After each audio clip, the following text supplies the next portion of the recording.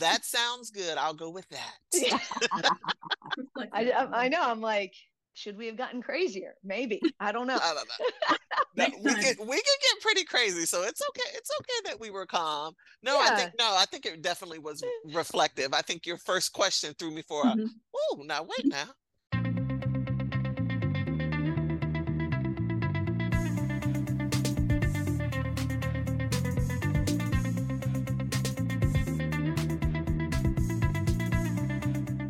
Hello, welcome to the Integrated Care Podcast from the Collaborative Family Healthcare Association. I am the production editor and one of your hosts, Grace Pratt, and I am joined by a group of powerful women who I admire and respect. We miss you, Naftali, but also it's kind of fun to have I texted the team this morning and said, Female Power Hour podcast coming up. So I'm really excited to be here, continuing with our theme. If you look back over the last several years around this time of year, I like to do a little bit of a holiday theme. And this month, we're going to be talking about kind of holiday wishes from the Integrated Care Podcast. So we'll get to that in a minute. But first, we are going to start with our introductions and our icebreaker question. And the question that I have for my co-hosts today is, do you consider yourself to be a good gift giver or not? And why? So we're going to go around the circle from my perspective. And to my left, we have Bridget Beachy. Yeah, my name is Bridget, and I'm a licensed clinical psychologist by trade, work as a BHC, director of behavioral health, consultant, lots of fun things, all things integrated care, largely working in primary care, but, I've been known to venture into different settings as well. As far as being a good gift giver, that is such a good question. I feel like in some ways, yes, and then other ways I kind of get a little bit lazy, but I feel like I deliver. So it might be like not the most like for instance, my sister-in-law, she's always giving like customized, like she got me a blanket the one year and it had like my name etched in it with my college number and like, just really like thoughtful. Or my other sister-in-law, she got Dave and I think she took like a photo of our, back then it was our new house. We've been in there for 7.5 years, but at the time she took a photo of that and then like got some type of artist to make a watercolor of the house. And then it wrote on it like first home established in 2016. And I think it has our names on it or something. And, just like adorable gifts. You're not going to probably get too many adorable gifts from me, but are you going to get a $200 Fitbit mom? Yes, you are. Like with Dave and I, are we going to get each other a trip to somewhere? Absolutely. And then I like to close shop. So one of the family traditions that we've been doing is we take family photos, but because we have so much production stuff at our house from our PCBH corners, we have like the light that you like pull up like a studio. And so we have it in front of the Christmas tree and a light. And then like I'll go and buy everybody kind of like not completely matching clothes, but like similar theme from like the Normal brand, which is one of my favorite online, really comfortable clothes. It's just called the Normal brand. And so I'll get stuff like that. So you're going to get a good gift from me, but is it going to be customized with like something personal? Probably not. So I'm sensing a theme: less sentimental, more like to the point, which feels very Bridget to me. Very sentimental gifts sound good from the sister-in-law. I might need to be a sister-in-law because she's giving some good gifts. I know. Thoughtful. I know, both on both sides. On like my brother's wife and then Dave's brother's wife. They like crush it with that stuff. I was like, oh, I would have never in a million years thought to give you a picture frame with something cute etched in it. Oh my gosh, I love it. Well, you just heard her voice, but next around the circle is Monica Harrison. Hello, everyone. Monica Harrison with the AIM Center, licensed clinical social worker, clinical trainer, and practice coach for all things integrated care. I do not think I'm a good gift giver. It feels stressful to me. Like I want to participate in the name exchange and all of that. Like I want to do all of that stuff. I think there's one that's called like the white elephant, but it is stressful for me because I'm like, well, what can the person just tell me what they want? Like, just tell me what you want and I can go get that. Having to be like, okay, now 6 months ago, they needed a coffee warmer that one day. So, ooh, let me get a it's stressful to me. So I am not a good gift giver. Now, if I pick your name and you told me what you want, you're gonna get what you asked for. You may get a very nice gift card, but if you want it to be like sentimental and thoughtful and like, oh, she listens to me, I am not your girl. Please don't have me pick your name. So gift giving is not my forte, but I love receiving gifts. I do. But it's not my lane. It is not my lane. But there is something to be said for giving people what they ask for, because there are people that you ask them for something and they're going to give you something totally different because they think they know better. But you believe people when they tell you what they want. I believe them when they say I want blah blah blah. But then I'm like, sometimes I have friends that, well, like I had a friend send me the every day you can open something and it's the Grinch, because my friends that know me know like Christmas is really not my thing. And so they send me Grinch stuff sporadically. But it's like, okay, like, oh, she knows me. Oh, that's so funny. She sent this to me. It's a connection. It's thoughtful. It's funny. I would never. Okay, so far Funny. two people know. What about you, Jen Thomas? Are you a good gift giver, and who are you? Yeah. Introduce yourself. I don't know. Jury's still out. Jen Thomas, Family and Addiction Medicine, Morris Hospital, Morris, Illinois. I'd say it depends. Like, my hubby, I always have good intentions, but like if I do close, it's always not going to fit. I'm just like, I just gave up on that whole like picking something out for you. I'd say like staff, we have a fun tradition where we providers give the medical assistants and reception staff a gift of a Christmas party. Like we just go out for pizza.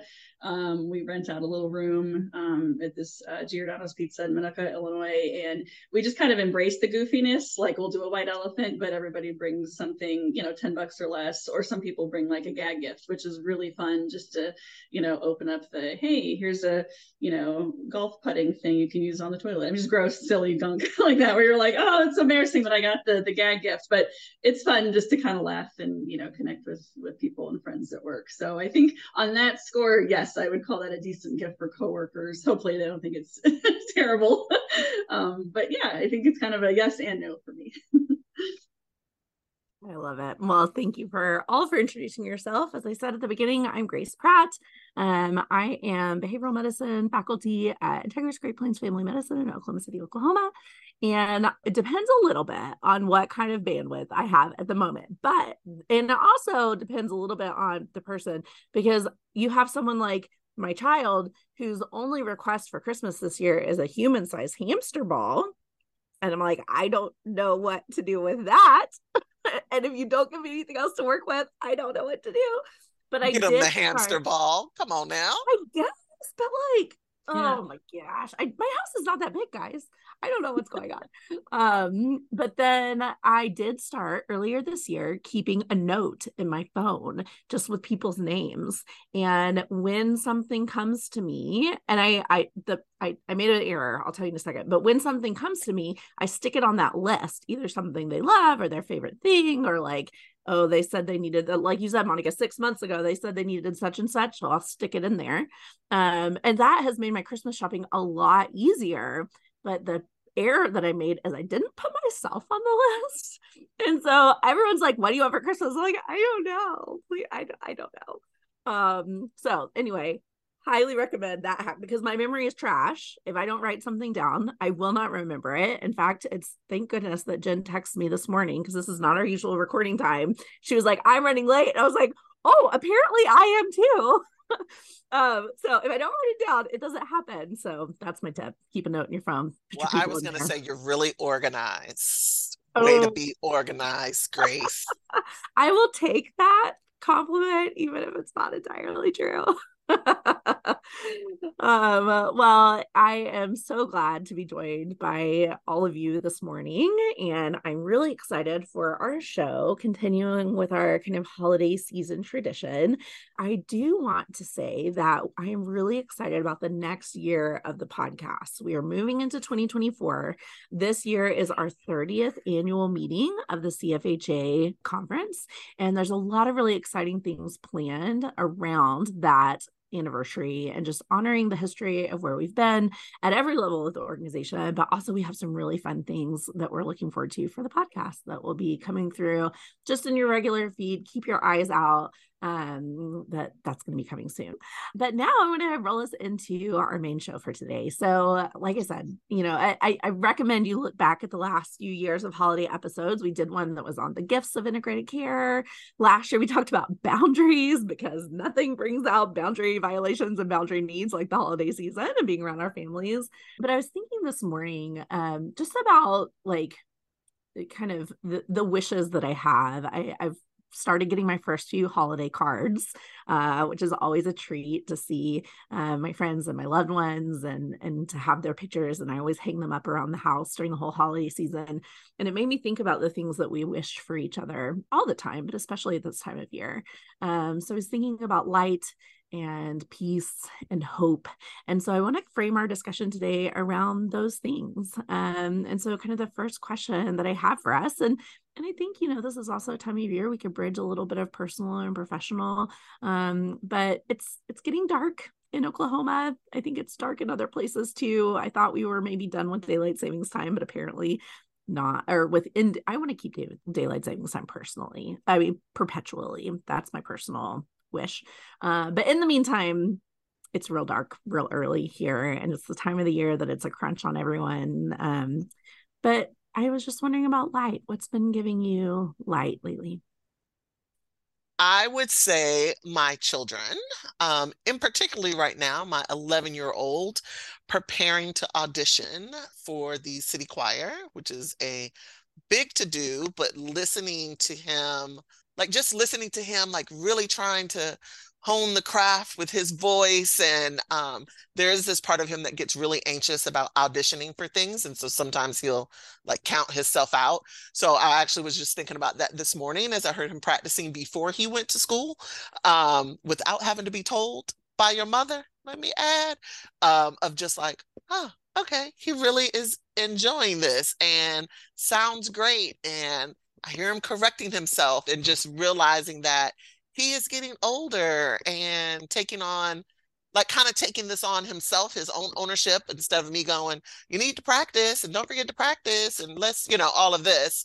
So that brings me light to see him in that lens, that I don't always stop long enough to kind of soak in. So I love that. And how brave of him to go out and audition for that, even when it's not maybe his, it's a little nervous, but to do it anyway. That's awesome, Monica. It makes me think of my kiddos and the performing. We're on the other end of the spectrum. My little two are 8 and 10, and they just did their church Christmas program Sunday. And to say it's the loving, crooked halo, people get their lines wrong, but it's precious, right? Because it's the little ones kind of getting together and doing a tradition.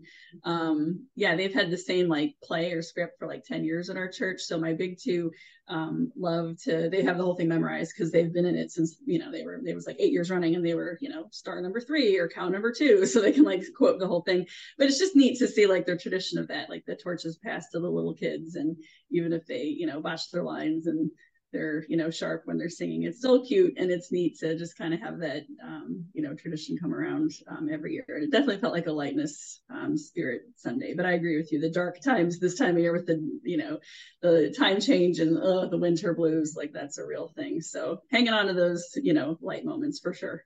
Yeah, we got some good stuff going over here in Washington. My parents bought a house.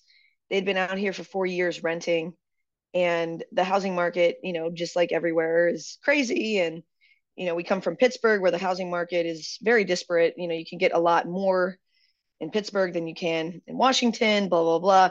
After a lot of decisions, we decided to basically help them invest in a situation. And they are moving in as we speak, and they will be officially out of their rental December 27th. So they're making their way over every day, because the current house is in the same place that we all are in right now. So the new house is only 5.5 minutes from where I live, and it's only like 3 or 4 minutes from where they've been renting. So that's really awesome for them to be able to put down roots of kind of a dream house. And they're still very, yeah, I feel like spry physically, mentally, but they just hit that 65, 66 retirement age. So it's an interesting transition for them, but I'm really glad to be a part of that. And I'm really glad that they're staying in Washington, because having family, they're the only family that Dave and I have within however many thousand of miles. The next closest is Arizona. So that's been a really big thing. And then on a fun light note, we have our little red boo that we, took home in January of 2023, our bearded dragon. And so she got a little bit of taste of the tree. She liked to like climb it when we were taking it down, and she was real little at the time. So we didn't know if she would like remember the tree or what she would think of the tree. But she's obsessed with it, and she just really wants to climb in it. And she was like trying to get up the base. Finally, like if you just give her a little bit of help, and she could get her claws right where it's a fake tree, but like right where you can start like being able to dig your claws in, she can climb up it really facile, and then she'll go out on the branches and she'll just sit there for like hours. We have to be careful because it gets cold. But we try to put her by the fireplace. Within like 5 minutes, she's like back in the tree. So we're like, okay, we gotta like limit the tree time because they're cold blooded, and it gets a little bit chilly when you're not in front of the fireplace and you're in the tree. But that's just been super fun to see her get, a bearded dragon get so fixated on an object of just like she's like, I have to get in that tree. It's very interesting. Yeah, she's your elf. Bearded dragon on the shelf or I was whatever. thinking the same thing. It's like up on the shelf. She's in the tree. Where is she today in the tree? Yeah. I'm going to be posting a lot more photos on social Seriously. media with Yeah. this lizard in the tree in case anybody should. wants to check it out. Yep, give her a little hat and little props like they do for the kids with the little outfit, or Speaking of things in the tree, something that's bringing me light is not alive. But one of our favorite Christmas traditions, we don't have an elf at our house. A lot of families do the elf on the shelf. But years ago, someone gifted me something they found at a craft fair, and it's a little felted mouse in a little felted hammock that goes in the tree. And the story of the mouse is that it lived in the tree, and it noticed everyone kind of being busy getting ready for the holidays and making preparations, and it wanted to help. And so at nighttime, when everyone's asleep, it looks for little things it can do to be helpful because no one is too small to help, and then it falls asleep doing its helpful thing. And so the kids find it and put it to sleep back in its hammock in the tree, and it's just very sweet. And they were so excited to get it back out and to have that tradition again. And it's hard to remember to move it all of the time, but it's definitely kind of, I feel like, has us focusing on being helpful and gratitude and connecting with each other. It's been very sweet. So the next question I have for you is, what's been bringing you peace? And again, could be personal, could be professional, but how are you moving through this season with peace?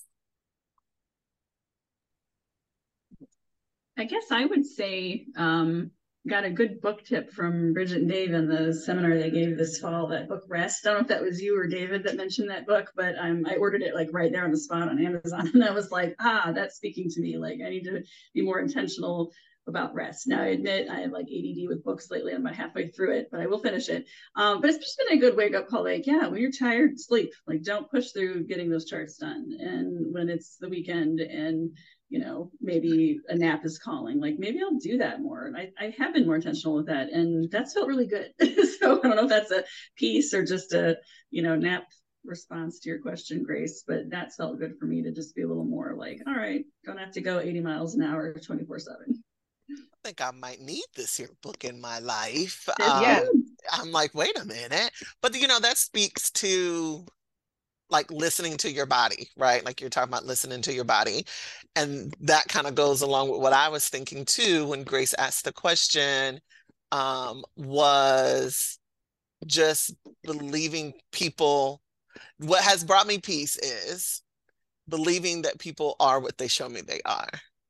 I think that I've come to realize there is, for me, these times where I'm like, okay, no, like they're this way or they're that way or this is happening or that is happening, and can create my own narratives, and the need to just let the narratives go and believe, good, bad, or indifferent, believe people for what they show me who they are. And that actually has brought me more peace because it's been less expectations um, of other people. So that has really been bringing me a lot of peace here lately, to just like, no expectations for folks, accept them as they come, believe who they are.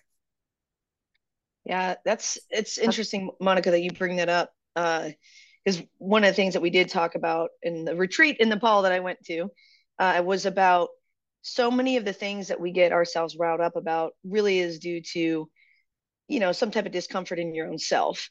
And are you riling yourself up and trying to conquer somebody else's universe when you haven't conquered your own? Not that I don't know if there's ever such thing as conquering your own universe, but at least maybe getting more familiar with your own universe. But just think about like how messy our own universe is, and then to try to change somebody else is trying to conquer somebody else's universe. And so that's just been rattling around in my brain, maybe in a very kind of in a similar way, where if there is an expectation that I'm having of anyone or anything, that it's like this might be more to do with you being wrapped up in your expectations, and you may or may not be shoving them onto somebody else. And maybe instead of taking all that energy and effort on trying to change somebody else, why don't you be responsible, for your response internally? So that's been helpful, especially being in a leadership role. I definitely have a long way to go to practice in that, but uh, it's a good start. It's lots of practicing along the way. Yeah.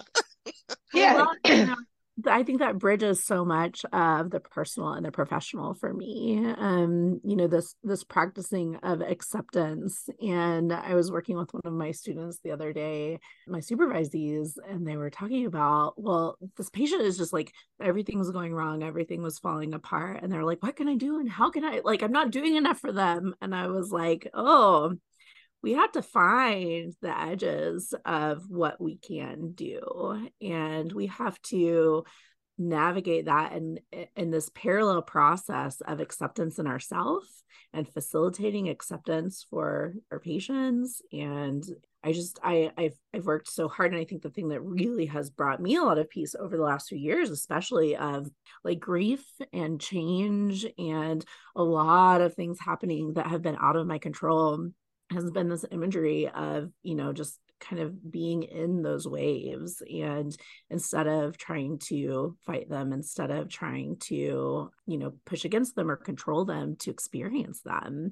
and that kind of open-handedness that we have about the things that come our way, and that we don't have to fix everything, and because we can't. And so that struggle, just what you're saying, it's our engagement with it, it's our attempts to stop it or to change it or to push it, that brings us so much suffering a lot of the times. Yeah, I think that what you're saying about it was a medical resident, I'm assuming, Oh no, Grace. it was one of my behavioral Oh, studies. behavioral. Yeah, that it's almost like in the beginning, we're a lot younger, depending on the majority of folks that go into when you're going to become a clinician. Although, there's folks that are later career, but a big chunk are fresh out, and they haven't, depending on the context, maybe haven't done a lot of internal work. So, you're getting your self-worth through somebody else getting better. And that's just a really dangerous predicament. And I do think that with experience, maybe age, I'm not sure exactly, you do get to this point where it's like, the majority of us, we're not going to be really thrown off that if a patient, doesn't follow the treatment plan or whatever, we're not like thrown off. But folks who are more novice in it, or maybe not necessarily novice, maybe haven't learned that skill, they're so wrapped up in it that it's a reflection of themselves. And so then there's this desperation, and they do want to help the person, but if you really go deep, it could be feelings of inadequacy that's coming up on their part. And again, we all do this, for the record. I just think that if you're aware of it and you work on it and you've had some time, maybe with some wisdom, you can kind of catch it a little sooner. Yeah, and I think But For this supervisee, some of it was an acknowledgement of the depth of this person's pain. So this was like some hospital work that they were doing, and they were going in to see this patient who has all of these health problems and is grieving that they've lost 2 children and is like coming to terms with they're approaching the end of their own life and all of this. And my intern was just like, what can I possibly do for this person? And we reflected and we spent some time talking about just the sacredness of being able to enter into that space with that person and to connect to them and to listen to their story. And it's like, oh my gosh, there's so many things you can do, and none of them involve fixing the problems. None of them involve taking away the suffering that this person has had. And I'm so sorry if I gave you the impression that that's the job that you're here to do, because that is not the case. And so I think like acknowledging that was really powerful. And so she was nervous. She was like, I'm gonna go see this person. Okay. Like when she had the report from the resident and the consult, she was like, okay. She kept looking at me like, are you sure? Are you? And I was like, yep, go do it. You know what to do. Maybe and waiting for an out, like, yes. And I was like, now, tap in. And I'll tell you, it was a bit hard for me as a supervisor. I was like, should I go with her? Should I model it for her? Should I like do that, whatever? But I was like, nope. I've coached her. She knows what to do. I've seen her practice. Like she is new, but she's not brand new. And so I was like, go do it. And she came back and she was like, wow, that was really good. And I was like, yes. Yeah, really I was actually going to say, I think it's, when thinking about, is it like age, maturity, like what is it that people find? I think it might be a combination. I think, the other piece of that is experience, right? So like her getting to do that and kind of leaning into it. I remember this one time, this pastor at a church knew that I was a clinician. This was in my earlier days, but knew that I was a clinician and asked me, would I lead this special church service? And I was like, what? I'm in the church? Like, I'm a clinician. I don't think you really want me to be trying to tell nobody about like Jesus, or like, I don't think I'm your girl. I didn't go to school for that. But then he was like, well, let's just meet about it. Like, let's just meet about it. And when we met, the whole service was basically for people who were grieving and like, lost children and all this. And I was like, no one's coming. Like, it's the holiday time. No one's coming to this. Like, this is sad and depressing. Are you sure? I'm like, are you sure this is good? Like, you've done this? And he's like, yeah, like people love it. People look forward to it. Da, da, da. And it was my first time of really like leaning in instead of feeling like we need to fix or no, like they just need to be happy, and so we only need to talk or say happy thing, right? Like it was the first time of like, no, like we're gonna all be together, we just gonna lean into the grief that's happening. And I think without that experience really shifted things for me at a young, at the earlier years. So I think sometimes it is age maturity, and sometimes it's having the opportunity for those different type of experiences that shift your thinking around some things. Yeah, 100%. I think it's, for me as a medical background, it's CFHA and people like you. Like I didn't have a culture of folks that would talk this way. Like you are helping by just listening. It's like, what?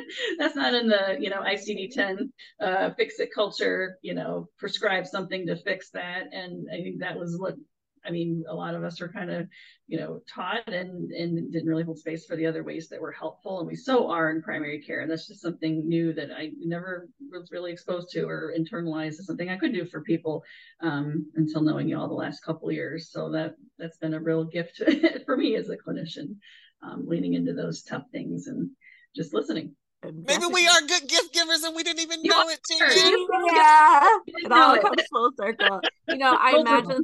I imagine there's someone listening who needs to hear something I say all the time is, at its core, you are a person sitting across from another person and holding their suffering, holding space with them and connection with them and seeing their humanity and reflecting that back to them. And what I always say to my learners is, you know how to do that. And if there's in the back of your mind, you're like, oh, well, I don't know, and I don't know, and I don't know, that you know how to do. And that is what we need to come back to, like that human connection. And that's why, we probably need to have a whole episode on artificial intelligence, but that's why I don't think the AI and robots are coming for our jobs, because there's a soul and there's something more about being that human connection. And Bridget said in the chat, that's the healing process. And that is, yeah.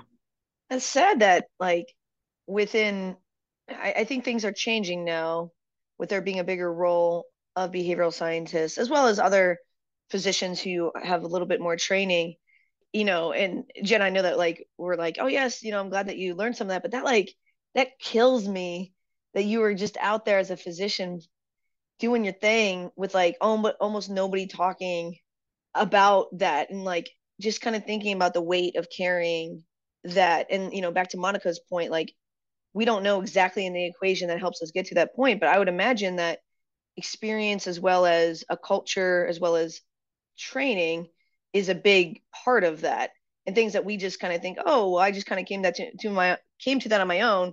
If you go back into like, I'm a psychologist, in the psychology process through grad school, like we did a lot of that work that Grace is talking about.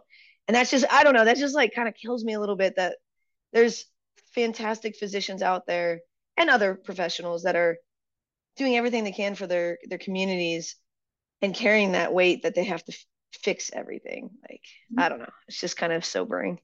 Yeah, it's sad. I'm sure that contributes to that burnout of I can't do this anymore, right? I'm not succeeding. I'm falling behind, and people aren't getting better when chronic conditions, we're not curing anything, we're managing things. And I don't know, that's just going back to that peace part of it, right? Like feeling at peace with what's the finish line or what's the win, managing. And that piece on what you guys have taught me, functionality, right? It's not just PHQ-9 score. It's, hey, are you back at work? Are you going to the basketball game since your anxiety is better? Like that part has really opened my eyes, and being able to have conversations with people of like, oh, okay, maybe we are getting somewhere with your depression, anxiety. And again, measurement-based care is great. Don't get me wrong. I think the science and data is important, but just also that human piece of like, tell me about that, what that means for you. What is the Zoloft works. Why? How is that working? That's been a real nice tool for my toolkit. That's where the meaning comes in. And I think that rolls me into the last question that I have for us today is what gives you hope? Either what's giving you hope or what are you hoping for in 2024? And I think that's one of those pieces for me, seeing the change. I mean, I feel like in the 10 years, this next summer, I will have been in my role for 10 years, which is wild to me. First of all, I have hope that I'm going to finish my PSLF and get the rest of my student loans forgiven. That's happening this spring, and I'm looking forward to that. But second of all, just even the changes that I've seen in medicine and medical education in these 10 years, in our attention to meaning making, our attention to community, our attention to connection, gives me so much hope for the future of medicine and the future of our communities and our world. For 2024, our program, what we're doing with integration, it's going to be a neat cycle to see us kind of post-launch, like training wheels off. Like we've been at it a couple of years. It's far from perfect, but now we have a chance to kind of look back and be like, all right, maybe we caught our breath with workflows and, the newness. And now we can really kind of fine tune things. And I'm really excited just to see how we can improve on what we have and maybe branch out more and do a little more with pediatrics and, kind of going back to our roots of like, all right, we've done some perinatal stuff, and how is that going? We just get so fixated on like the moment to moment, like launch care, that it's like, it's going to be neat to kind of come into a place of maybe more stability and a chance to just make it a little bit better. So I'm excited for what this future year holds for the work. Yeah, I think like Grace, you said about there could be some downfalls, obviously, to technology and some scary aspects. But one of the things that's a positive is how quickly information is available in all the different mediums and forms, from audiobooks to podcasts, to just the connectivity that exists now, largely due to technology. And like if you want a course on this, or you want, like, you can get it at your fingertips. And so it gives me hope that we can just continue to learn from all of the different fields and be better for it. And yeah, it's just kind of exciting of like, oh, well, I want to do this thing. Well, I bet somebody's already done some of that. and maybe you don't have to start from scratch. That's kind of a, it's a cool way to think about things. Yeah, I think for me, I continue to get hope when we're having these conversations, when the things that kind of recharge me, I see things changing. And again, it's not perfect and there's no end, right? Like understanding that this isn't an end, it's just you're continuously evolving.